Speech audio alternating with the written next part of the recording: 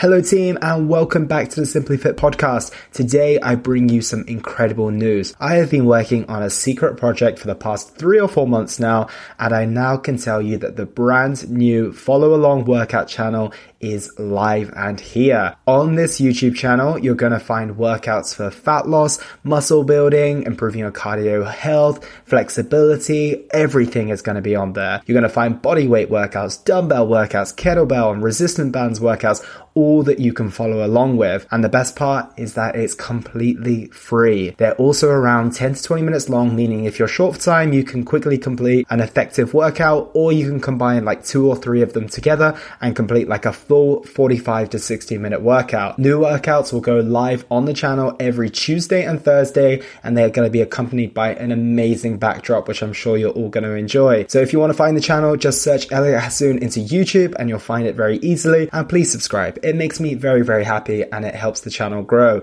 And feel free to tell your friends, your family, your pets, whoever you want to share this with, and let's work out together.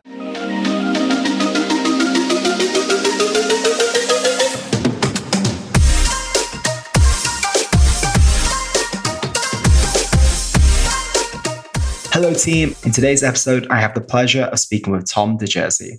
Tom is a physiotherapist, coach, and exercise enthusiast. I was introduced to Tom's Instagram page, and after seeing his valuable content and his controversial opinions, I knew he was someone I had to speak to. This conversation didn't disappoint whatsoever and was personally a really enjoyable one for myself, so I'm looking forward to seeing what you all take away. In this episode, you can expect to learn what are some of the best ways to avoid getting injured, whether you're a regular gym goer or an elite athlete, how to spot a bad physiotherapist and the traits you should be looking out for in a good one, along with why we shouldn't be following the workout routines of our favorite influencers. So without further ado, Tom DeJersey. Tommy DeJersey, welcome to the show. How are you today? I'm good, mate. How are you? Thank you for having me on. I am very, very well, and it's my pleasure. And before we dive into the health and fitness side of things, I actually want to ask, how's married life so far? Well, 6 weeks in, maybe almost 7 weeks in. I feel like we're doing the easy part right now. You know, we had the wedding, which was obviously very fun. The honeymoon, which I don't know if too much can go wrong there. How's married life so far? Good, mate. It's really good. My wife's a fucking legend. Life is good. Yeah. I love that. I love to hear people have super amounts of appreciation for their significant others as well, because it seems a little bit more fashionable to be like, yeah, I've got this person and, you know, they're all right. But anytime anyone asks them about it, they're like low key in public, but they're super, you know, loving to their wife or their husband in private. So it's beautiful to hear you say how awesome she is. And I wish you guys all the best. And I'll have to get you on in another 5 years or so and see what that question sounds like then. Well, I'll have a check-in. I like that. Yearly check-ins. So I want to go into your story first and foremost and ask you, where did it all begin for you and work that you do? Maybe for those who haven't come across the work that you do, can you tell us a bit about yourself and what you do on a day-to-day basis? Yeah, cool. So I'm a physio by trade, a physiotherapist. I hurt my rotator cuff like in a quite mild way playing high school rugby union, and I couldn't like lift my arm up, open a door, and so I was told to see a physio. Went to the physio, parents took me. This bloke was in shorts at work and he had a gym in his office, and I was like, brother, that's sick. That looks like a cool job. And then, you know, the uni sort of thing happens. You got to put your preferences down and try and work out what you think you might get into. And so I listed physio, which is like quite a high mark in Australia. You don't need to be overwhelmingly clever to be a physio, I don't think. I think people skills are more important. But someone made a clerical error that let me in, and I bluffed my way through and got a degree, and that was great. And then sort of started working. And there's this like big gap, I think, in what physios do, where we see people in that like really acute stage where stuff is wrong and red hot and irritated and angry. And then we get them back to like, nah, it's probably pretty good. And then away you go. And so I just started sort of offering care to people a little beyond that and being like, hey, like, I think a good physio should be talking to your coach or your trainer and being like, hey, what's up? Can we make these changes? Like, what do we think about this, this, and this? They should be doing, shouldn't be doing. And then a couple of people were just sort of like, oh, like, you're basically doing this for me anyway, and I don't have a coach. Like, why don't you just write the whole thing? And I was like, I could do that. That'd be fun. So the Tommy's tips, I suppose, and what I do a bit more now is like an extension of that. I started posting the answers, I suppose, to my FAQs, my frequently asked questions, on Instagram at the start, like just when COVID was kicking off, and it was like, fuck, am I going to have a job like in 6 weeks? Like the whole world is about to shut down. And it seemed to really resonate with people. A couple of people shared me in places that meant that my following grew a little bit. I don't have an enormous following, but I'm really fortunate to have a really solid client base as a result of a small following. That means that Tommy's Tips is the bulk of the work I do now. In terms of my income, which is mad. And then I do a couple of days a week still as a face-to-face physio because I enjoy it. It's really rewarding. And it's also easier to keep my registration current than it is to let it lapse and then go back and get it again. So I think you got to do like 300 or 500 or so many hours a year, which is like 5 hours a week. You may as well just do a couple more if you can do 5. So yeah, that's kind of who I am and what I'm doing at the moment, I suppose. Dude, that sounds incredible. I like that you've got the blend between the two. And do you see Tommy's Tips fully taking over, or do you see yourself maintaining that physiotherapist status long into the future? I think the lens that I look at stuff through is very physio-based. You know, we know a lot about load and exercise prescription being related to niggles and injuries and things like that. So do I think I'd be doing training stuff full time? Yeah, I have absolutely no problem with that. I think it's like a more lucrative and probably for me a more enjoyable career path at this stage. But I like physio. I really enjoy the therapeutic alliance, I suppose, the relationship you build with people in the treatment room. But I don't like going to work and like sitting around in a room and being, if you're not busy, waiting to be, you know, like a half-hour gap between patients is annoying because there's a gap. You just kind of sit there. You've always got paperwork to do, but I don't do paperwork. No one does. I think the future, my wife is, she's a women's health physio. She's kind of upskilling in that area. She was I don't know how, you have to ask her that, an athlete. She played high level water polo, and she got like this really cool structure around training in that high performance space. So I think that providing people with an experience like that, you know, being coached, having help, having regular feedback and input.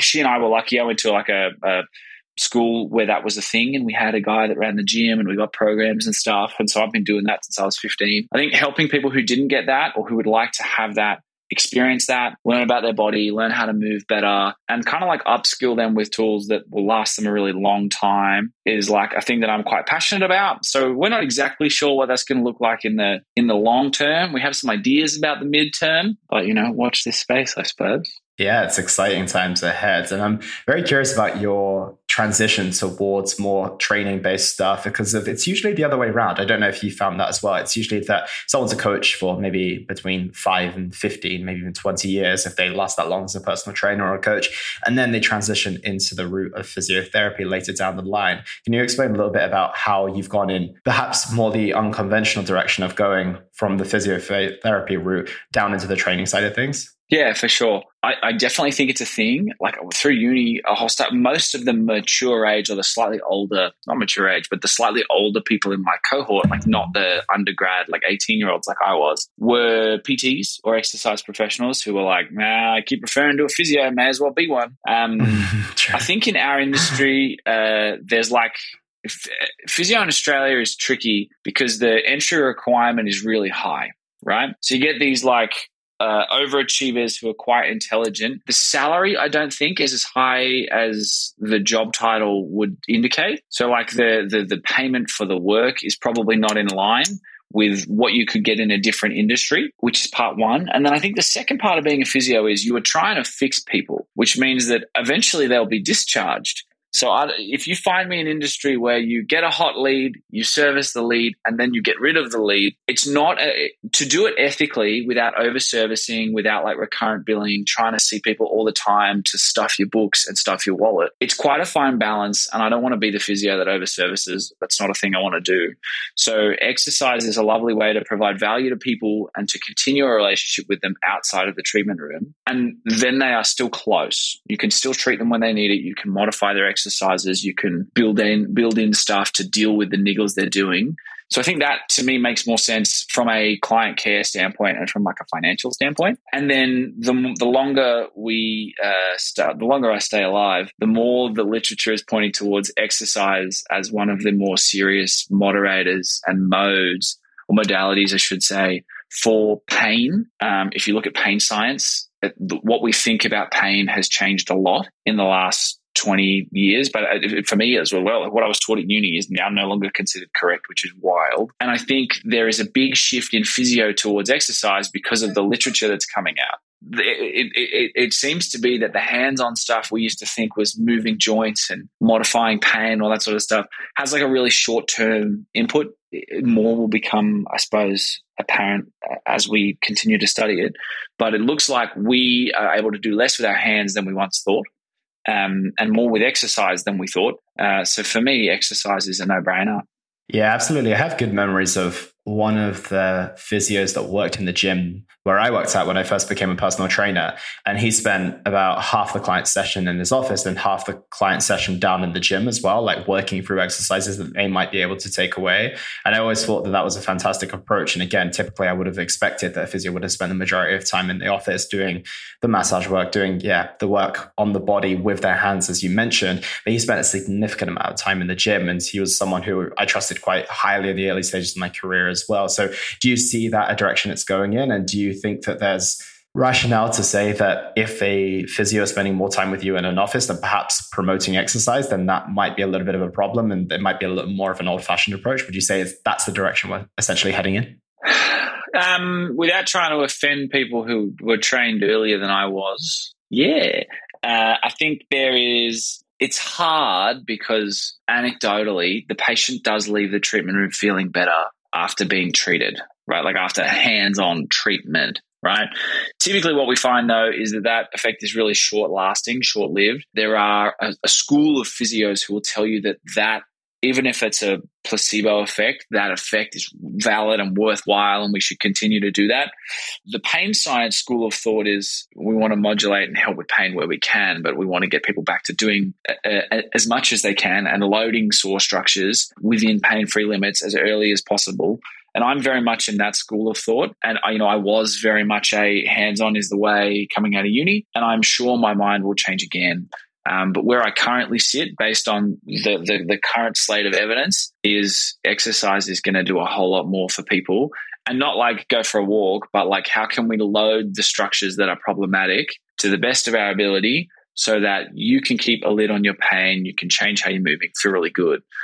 So I'm firmly of the opinion that if you're a runner, a cyclist, if you're in the gym, whatever, if your physio's clinic isn't set up to cater for your needs, it's probably not the right place for you to be. For example, if you're a power lifter and there's no barbell at the physio's office or there's no access to a gym, that's probably going to be a problem for you in the later stages of rehab. If you're a swimmer, you need to be able to be in or near a pool. If you're a cyclist, they need to have some sort of bike there. And we're seeing physio diversify, right? Like I'm doing a lot with golfers, and that means we need to have people hit a golf ball, and that you can't do that in every office. So I think the equipment needs to match the patient, and you can find somebody in every niche. There would be an elite springboard diving physio floating around somewhere. There'd be someone for equestrian. We're diversifying to suit the needs of our patients, and I think you should pick who you're working with accordingly. Yeah, absolutely. And I need to ask you a question that has probably been a challenging one for me my entire life since I've known physio to exist, and especially when I've been working with clients who could very clearly need one. Why is it that athletes, obviously, they understand the value of a physio, but if you ask any person, you're just normal client who is in a little bit of pain to maybe go check something out with their physio, why is everyone so reluctant to go, and why is it so easily neglected, in your opinion? Yeah, 100%. There are a few things, I think. I think one, often the older school of physio would tell you to rest and stop doing things. I don't know about you, but if I miss my Saturday tea time because something's hurting, I'm upset, man. I like my routine. I like doing the stuff I like. So I think the perception that you might be told to pull back from whatever it is that's bothered you, that is a very real concern. I think trust. I think a lot of people have been over-serviced. I think a lot of people have been pushed and poked and prodded and had physio go well or not. But if you've spent 20 appointments in someone's office over the course of 6 to 10 weeks and stuff didn't change, I would be reluctant to go back to. There's a financial burden as well. Physio can be expensive and it's time consuming. You got to go into someone's office. You got to take all your clothes off, have a stranger watch you move and then make stuff, reproduce your pain essentially. None of those things are like overwhelmingly comfortable. So like being told not to do something, having to trust a stranger, having to disrobe in front of a stranger, having to pay just to sort of get back to baseline. Like they're all barriers, I think. And I think physios can do a really good job and physios can do a really bad job. And as with PTs, as with accountants, as with politicians, there are really good ones and there are really bad ones. Oh, that brings me to a good question. I think you mentioned a little bit earlier as well. How do you spot a good physiotherapist versus one that's maybe, let's call them suboptimal, or we could call them bad? It depends on what terminology you want to use. Yeah, what do you want to look for in a good physio? There needs to be an element of trust. They need to be able to really clearly explain to you what is going on.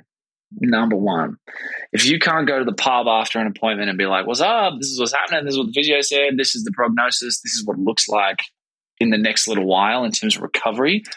How are you going to get any better if there's no clear plan?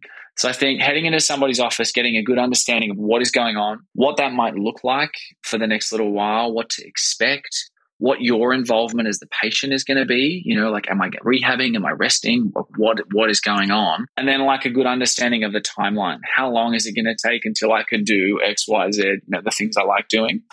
I think planning, I think structure, and I think like education and advice are like the big things that a good physio will do well.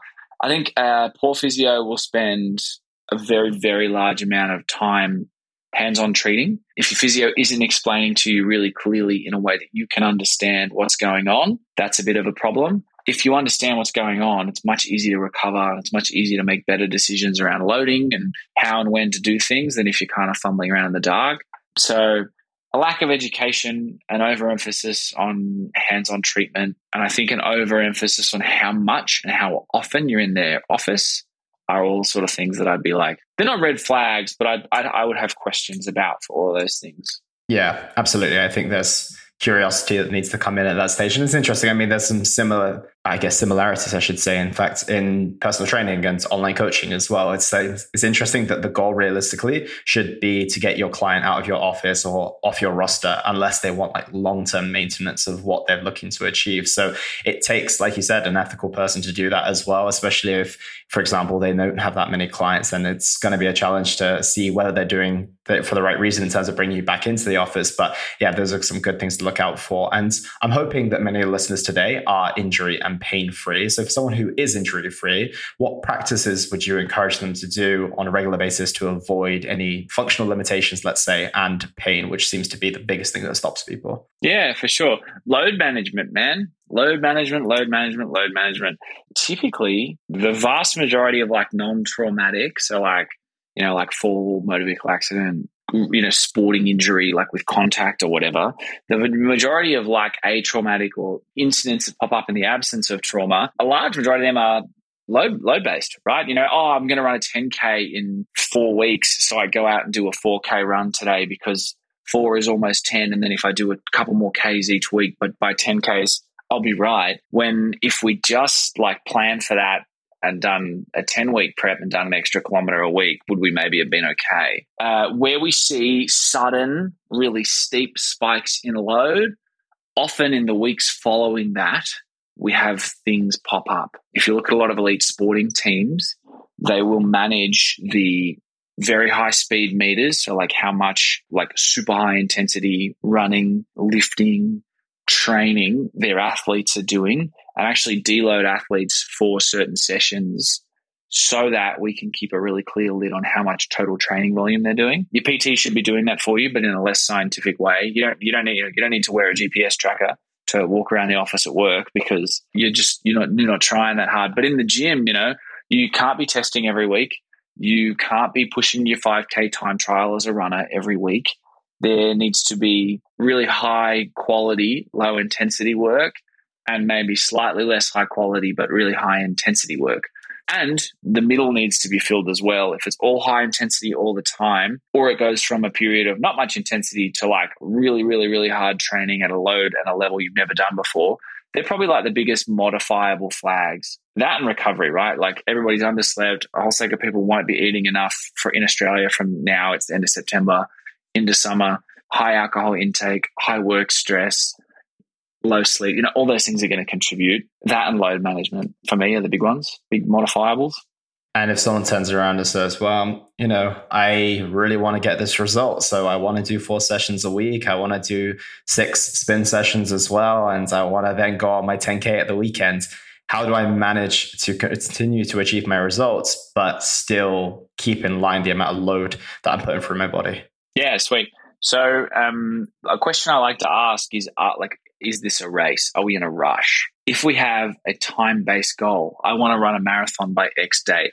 Unreal. Let's do everything we can to get you there, but let's set out your total weekly kilometers in a way that your graph, if we plot, load and time, is relatively smooth and doesn't go a little bit, whoops, shit, I'm running 42 kilometers this week, Planning is a good thing. And then if it's not a race, right?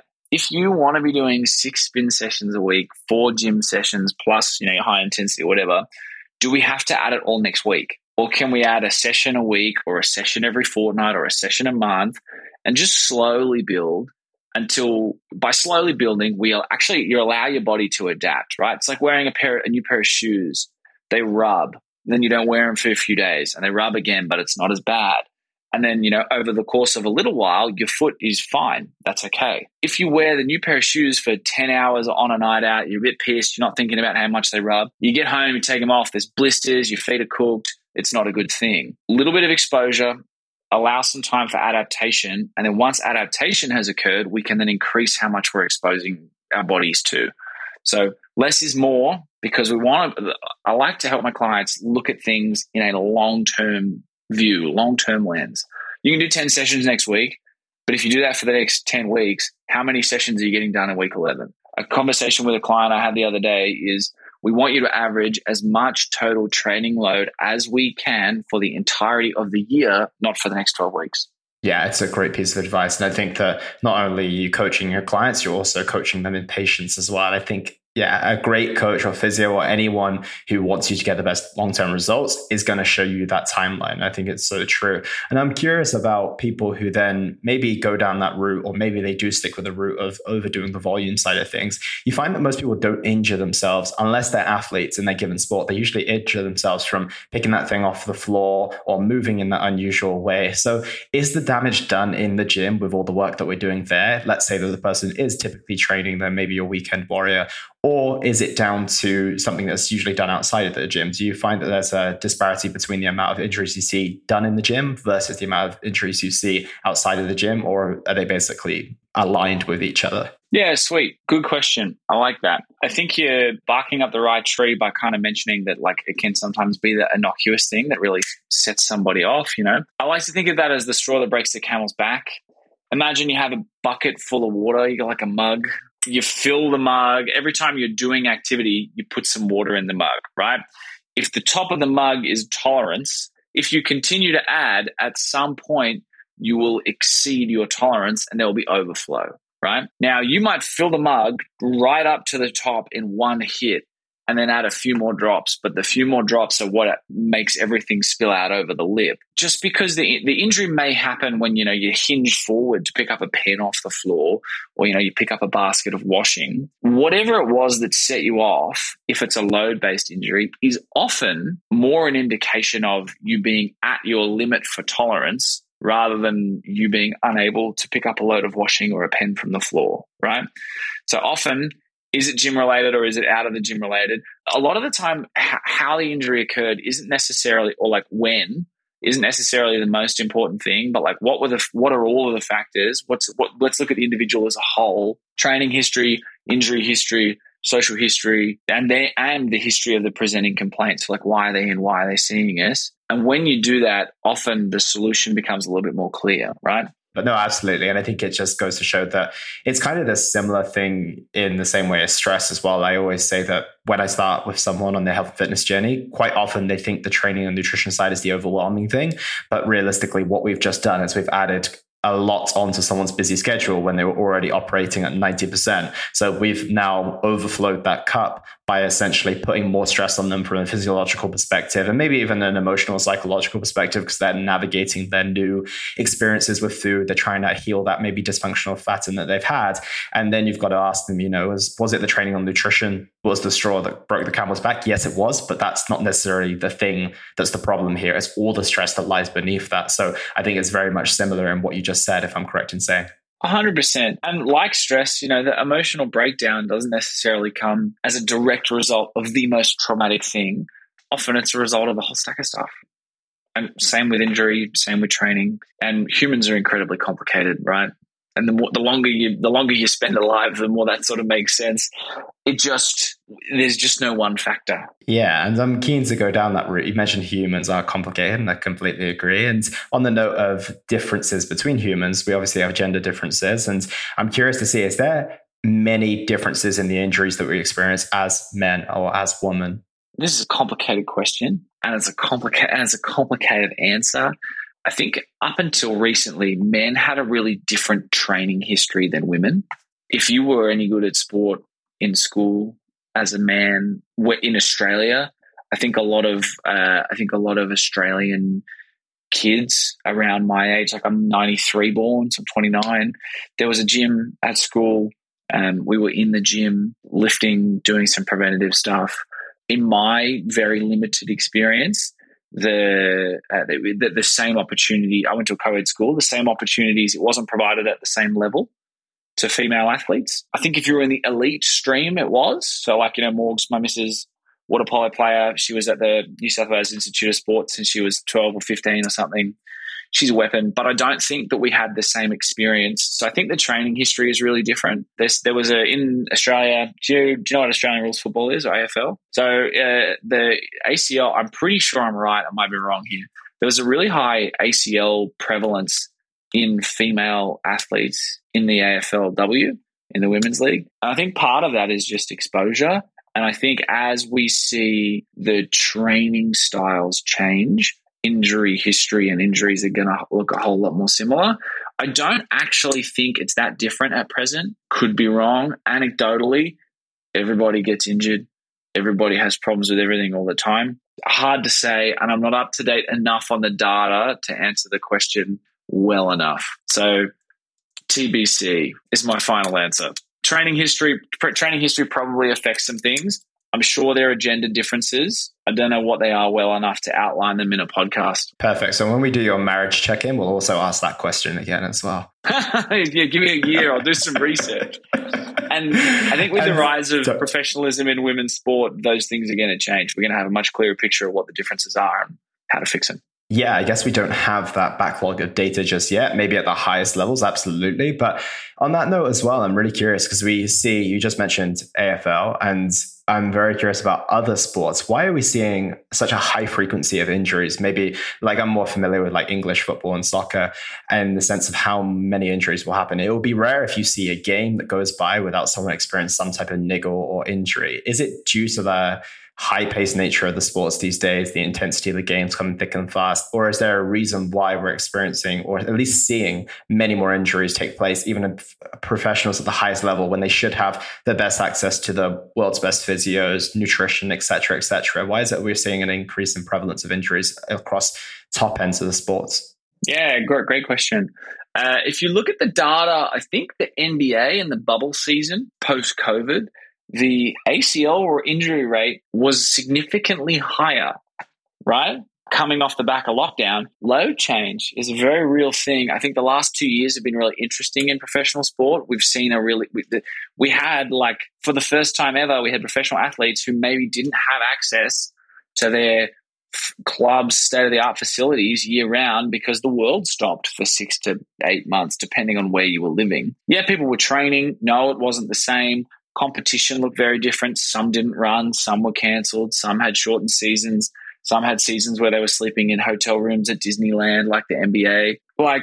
There was very, very large, very strange change in the last 2 years. Outside of that, though, if you take the absolute best of the best and you ask them to express their physiology and their physicality to the height of their abilities repeatedly, stuff goes wrong. Like the NBA, I'm a mad NBA fan. They play 82 games a year.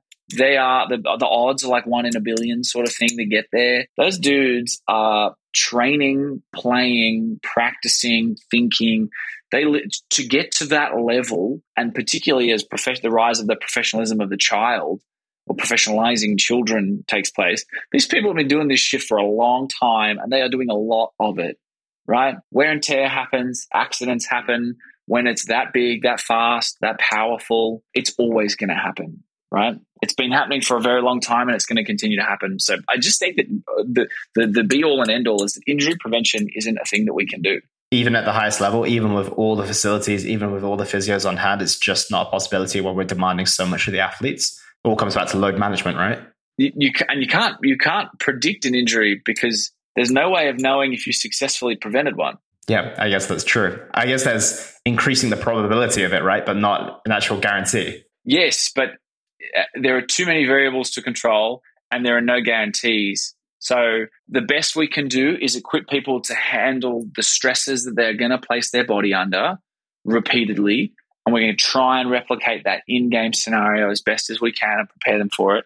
But physical preparedness is great. There are always going to be uncontrolled variables, like a human, right? If somebody is running at you in a contact sport, we can get you to have someone run at you 1,001 times. We can't replicate it exactly. We can do our best, but I don't think there are any. We're never going to see a world, I don't think, without, like Iron Man suits where there are no sort of injuries. And even then, you're still going to hit the inside of this. Tony Stark still gets hurt. So. No, it's such a great point. And I actually didn't think about that running through the unpredictable scenarios of a sport. Like there's, 1,000,001 different things that can happen in a high impact, high intensity sport. You might have a little bit of predictability when you're doing a singular focused race where things don't change as much. But if you are playing a sport like football, basketball, tennis, where a lot of it is dictated by the other player, and also how you go into that sport, obviously that can be more managed. But yeah, you can't predict what's going to happen when there's a ball involved and when there's other people involved, essentially, especially if it's, a more than one person sport. Even when you can, like golf, right? The ball doesn't move, only you do. Like darts, like 10-pin bowling, people still get hurt doing those things. So we can prepare you all we want, but sometimes stuff just happens and you get hurt. Yeah, preach. I think that's a big takeaway message there. So do the best that you can, but you probably can't prevent it all. But there's a high likeliness that you can increase the probability of that. And is there many genetic factors to that as well? You obviously see a lot of people who maybe go through their entire sporting careers, or training careers, go almost without a niggle for decades on end. Is there a genetic component to that as well? Maybe. The sort of person that goes through their entire life without having an injury, I don't see. That's just not who's in my office. True. So I'm sure they exist, right? There are some hyper durable people out there. I don't know about a genetic component, but there are certainly some things that pop up, like the prevalence of back pain in gen pop, like in general populations. It's enormous, right? Like a quick Google, if you go, I'm just going to do it now. Prevalence, back pain, gen pop. It's like the 1 month period prevalence of low back pain is like 39%, right? Like that's absurd. I wouldn't be surprised if it's higher, and that's terrible. Yeah, and then things like patellofemoral pain, so like anterior knee pain, like a runner's knee. The lifetime recurrence rate is like 100%. Like if you've had it once, it's going to come back. So is that genetic? I don't know. Are some things going to hit people in certain ways? Yeah. There are things like jumper's knee, or, like back pain in golfers, where like certain populations are going to be more exposed, like elbow injuries in high level baseball players. Certain populations are absolutely going to be affected by things at a higher clip. I don't know about the genomics side of things, but it probably. Yeah, it's interesting. But let's get back onto the people you do see, because they're probably the type of people listening to today's conversation as well. And I want to take a segue into the training side of things now. I think that based on what you've said so far, it's that training, or at least putting load through your muscles in the right way, is probably one of the best ways to allow us to manage our pain, improve the amount of pain we're experiencing, and also our functional limitations as well. So Something I came across on your very, very popular Instagram and some of your great reels is that you did an Instagram like PDF workout program on the back of a cereal box. So we find a lot of people are still going down that route of just picking their influencer's favorite training program. Can you explain for us why it's so bad to do them, especially when they're super affordable? Our favorite influencer is in shape. Why are those to be avoided? And what other alternatives do we have? Okay, so I suppose there's two components to this. One is physiological adaptation, and two is hot people using themselves as their case study, where N equals 1 is not necessarily valid proof of being able to produce a result in you. So let's jump into one first, right? Repeated stimulus leads to change, i.e. you spend time in the sun once, you get sunburn. If you spend too much time in the sun, it peels and blisters and it gets nasty, especially if you live in Australia. If you are repeatedly exposed to small to medium-sized amounts of ultraviolet light, you tan, right? And your skin tone, you produce more melanin or whatever. I don't know the process, the physiological process, but your skin becomes darker as a response, right? Training is the same. If you repeatedly expose yourself to the same or similar stimulus, and it has to be repeated, right? Your body is incredibly clever, and your brain goes, oh, I have to bicep curl 12 kilos, not 12 kilos, but I have to bicep curl and be able to move this weight. I need more muscle mass to be able to do that. And holy fuck, this thing just keeps getting. I don't know if I can swear on the podcast. Sorry, dude. I swear a lot. By all means, but this weight keeps getting heavier. Oh, Jesus, I'm sorry. But, this thing keeps getting heavier and heavier and heavier. Like, I need more and more muscle mass to move it. It lays muscle mass down. So why you shouldn't necessarily pick and choose and take bits from different people is it needs to be repeated, and it needs to be progressively overloaded. So it needs to be gradually getting harder because we stimulate, we respond, we stimulate, we respond, right? Or we adapt. When if you did the same workout every day for the next 20 years, it would be hard, and it was hard initially. In not very long, it's not going to be very challenging. And the law of diminishing returns kicks in. We get less of an adaptation until we get none. So you have to stimulate, and you have to progressively overload that stimulus to continue to get an adaptation. Part 2 of that is just because somebody looks really cute without any clothes on and they did it does not mean it will work for you, right? I have a friend. He is 6'4", 100 kilos, Greek god of a man. He walks into the gym and looks at a barbell and just bulks up, right? He went vegan for a bit. He looked very sick. We all teased him about how skinny he got, and then he started eating more and went back to the gym, and he just blew back up again. He's like the same size. I have another friend who trains fairly consistently and just doesn't look like he trains, right? So just because somebody is in really good shape and they are doing something does not mean it will work for you and your body. You might follow somebody who is rampantly abusing steroids or has a really, really, really extensive training history, and they might be doing an absolute truckload of training. You may not be ready for that same amount.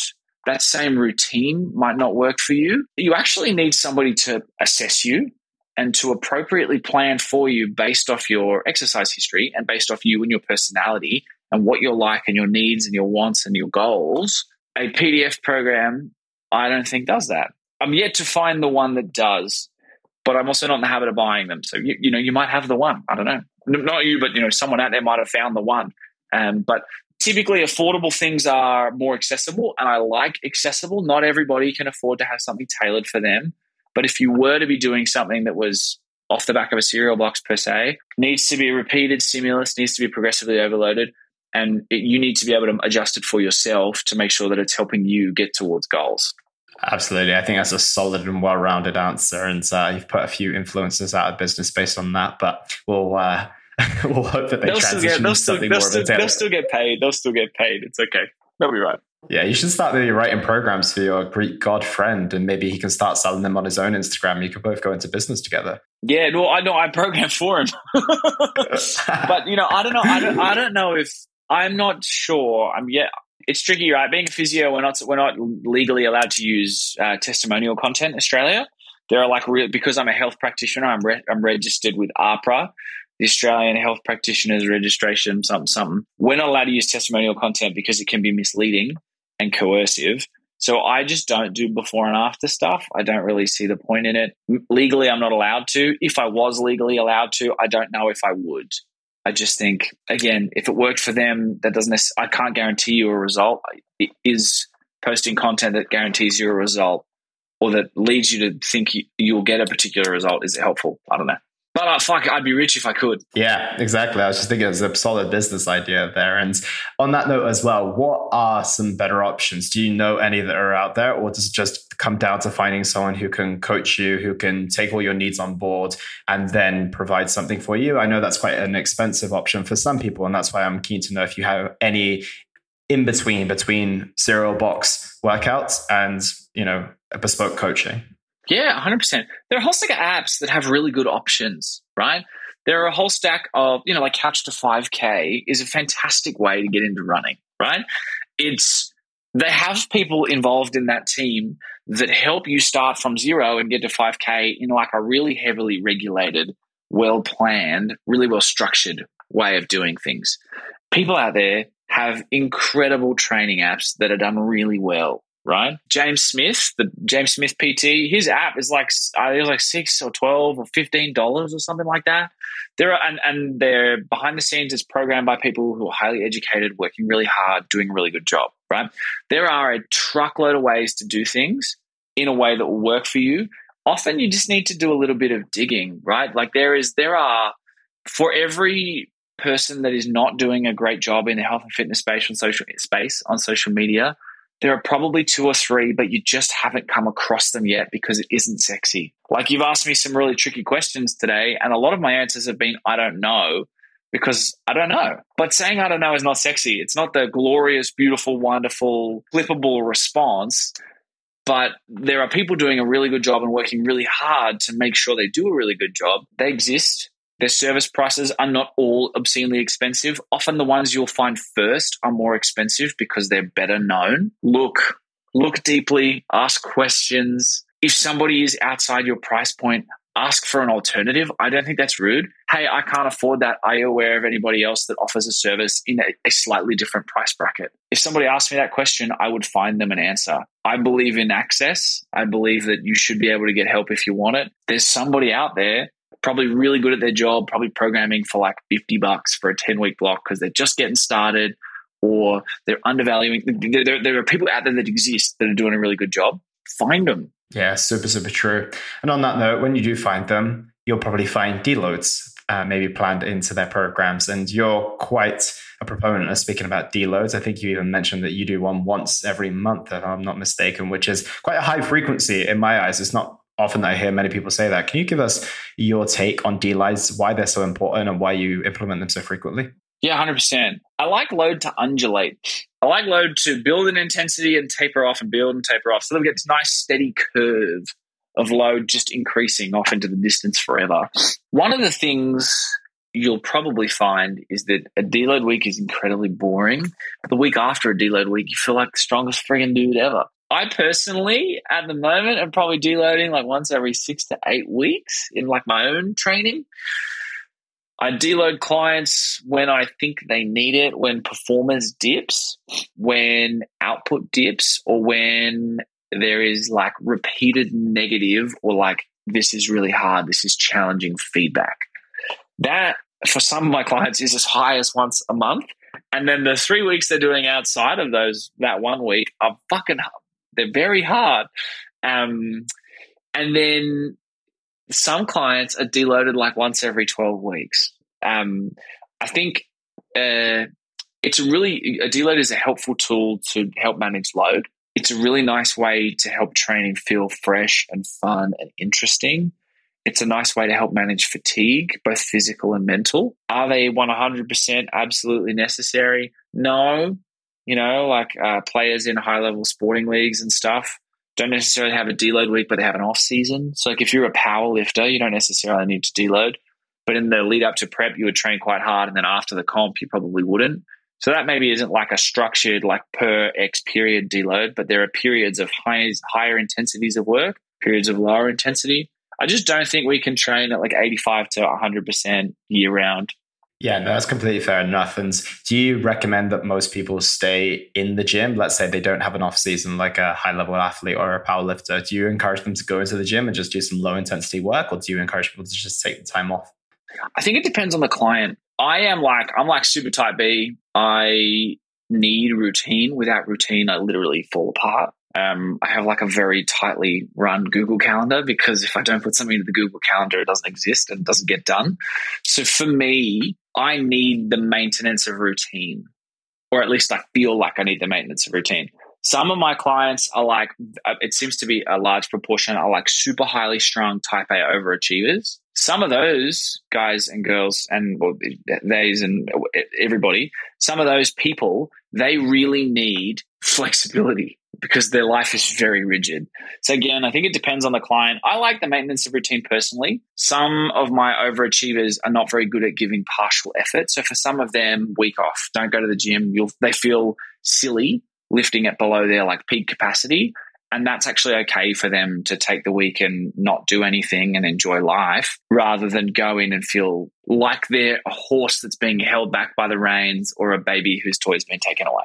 Yeah, I think it's sometimes a very, very hard task to bring people down to a baseline where they're actually doing like 50% of the work, especially if they are these type A high achievers. I don't know why. I think they have an affinity towards health and fitness and personal trainers as well, because I work with the same. Or maybe it's the nature of living in a city sometimes as well. You just get these people who are super high sprung and you ask them to do half of what they're doing. They're like, nope. You ask them to do nothing at all. They're like, okay, I can accept this, right? So I do completely agree. And quite often my approach for deloads is like finding when they get their holiday or when they have got a few stressful days and they might need to spend more time with their children over the weekend, and just like almost intuitively planning it in like that rather than having it anything structured. So I think we're very aligned on that approach as well. So coming full circle, I haven't seen you touch much on nutrition. And is that because it's not something you lean into? Is that something that you support your clients with? Is that something that you would recommend for a patient you're treating? Fully. I love food. Food is great.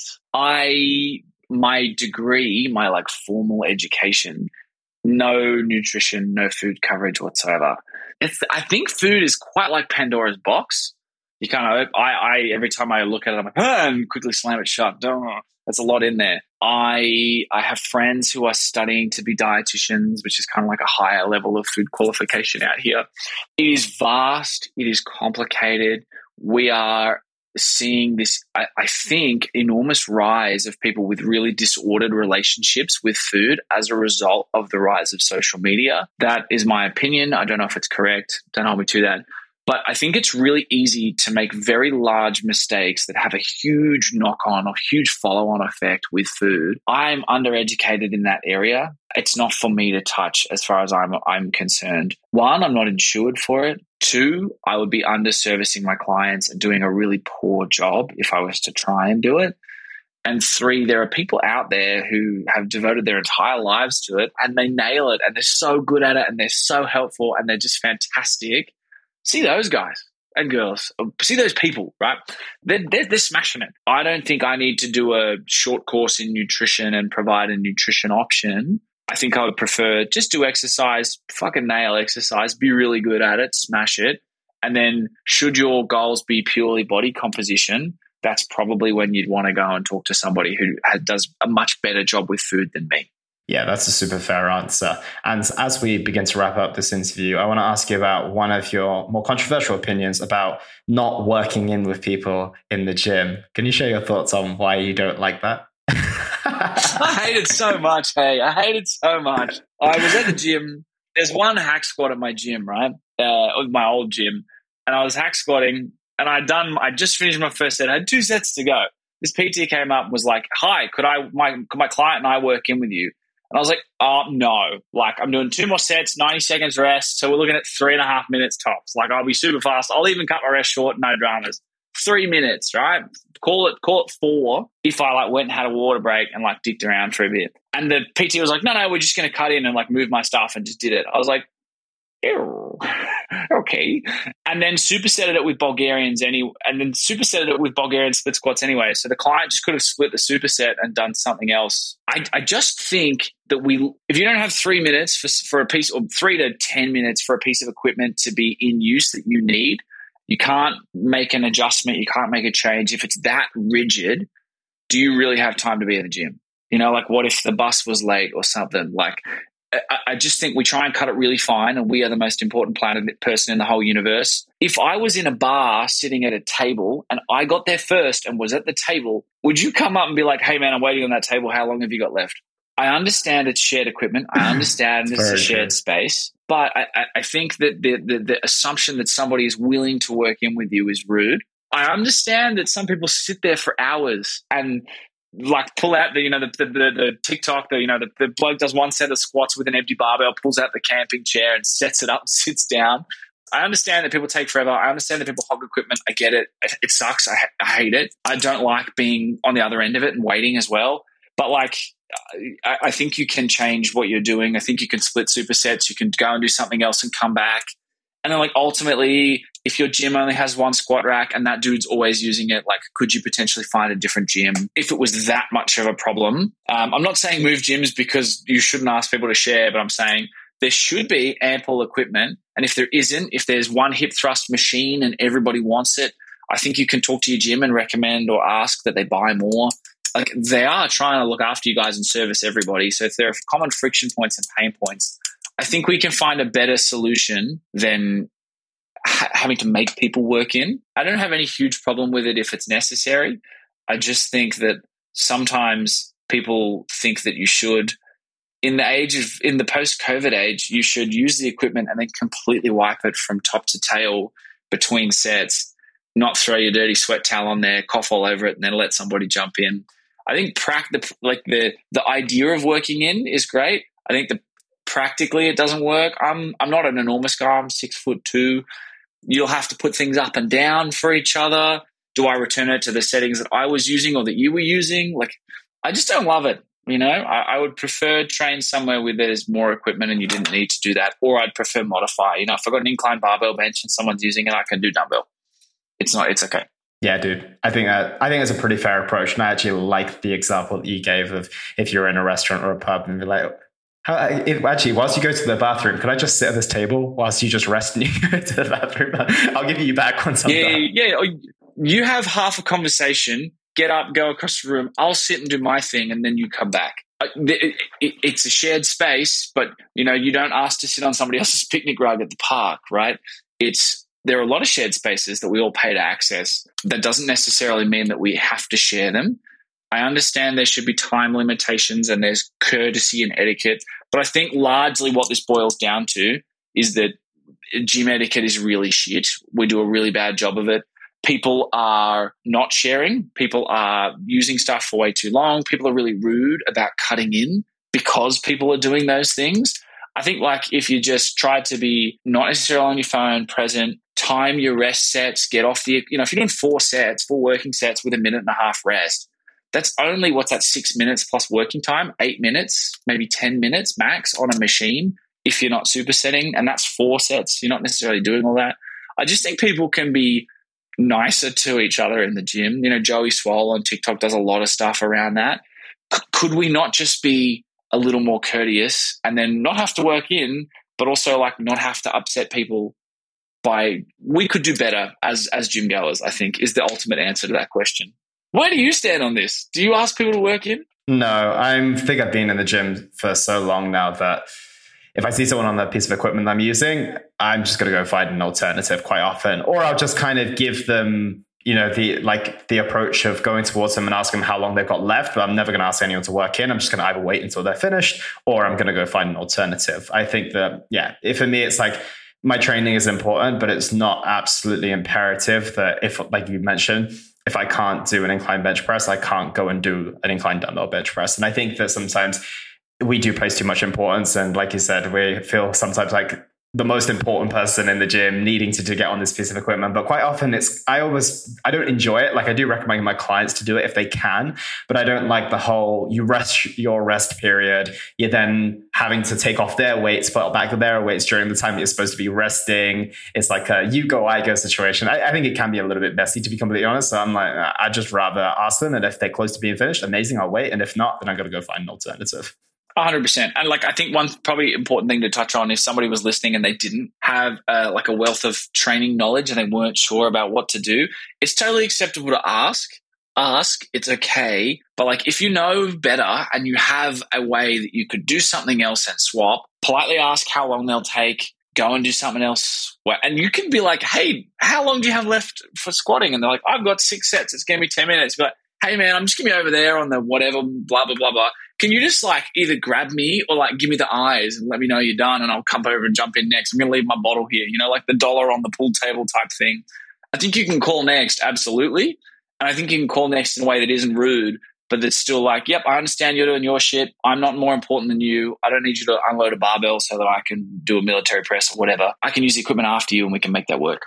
Preach. So be nicer in the gym and never ask Tommy to work in if he's working on the machine. Yeah. No, I'm just kidding. So Tommy, I want to wrap this up now and I want to ask you a couple of final questions. The first is, what impact do you want to leave on the health and fitness industry? What impact do I want to leave on the health and fitness industry? That's cool. I like that question. I want people to have access to and be able to train like a professional should they want to. I want them to be as educated about a professional athlete or about a physio. I want you to have a better understanding of your anatomy, your movement patterns, how that all works and how it's going to impact your life. I want people to enjoy exercise. I want people to have training solutions that line up with their goals and that are hyper palatable and enjoyable and part of what they do. That's probably what sort of impact I'd like to have. Dude, I love it. And if people want to follow you and look at the work that you're doing, where is the best place for them to find you? Insta, I'm at tommys.tips. I think there's a dot. Let me just check. Go the plug. Tommys.tips is probably that's probably where the vast majority of my content is. I don't post much at the moment, which is kind of nice. As you'll know, content creation is it's a challenge. I really enjoy it, but my PT list is very close to full. It's almost October. After next week, I'm not taking on any more clients until next year. And I keep having people coming in and showing up wanting help without posting. So there's a heap of stuff on there that's really useful that I think you'll enjoy if you haven't come across me on the internet yet. There's not a great deal of new stuff. If there's stuff you want answers to that isn't there, message me and I'll build the content for you. But there's no great drive for me at the moment to be putting out a heap of new stuff purely because I got a great team of athletes who I'm looking after, and I would much prefer do a better job with them than put out content for people who I haven't met yet, Dude, I completely understand, and I appreciate you making the time for today's podcast and speaking with me and giving your wisdom to the world as well. So thank you for being here, Tommy. I really appreciate it. And that was the Simply Fit podcast. I hope you gained a huge amount of value from today's episode. I feel inspired to improve your health and well-being. Be sure to search for Simply Fit in Apple Podcasts, Google Podcasts, and Spotify, or anywhere else you get your podcast from. And go ahead and subscribe so you don't miss any future episodes. Also, if you like the episode, please don't forget to give it a 5-star rating. I'd love to hear your feedback or any questions you have. So reach out to me on social media. You'll find me on Facebook and Instagram at Elliot Hassoun. Thank you so much for listening, and I look forward to talking with you all on the next one.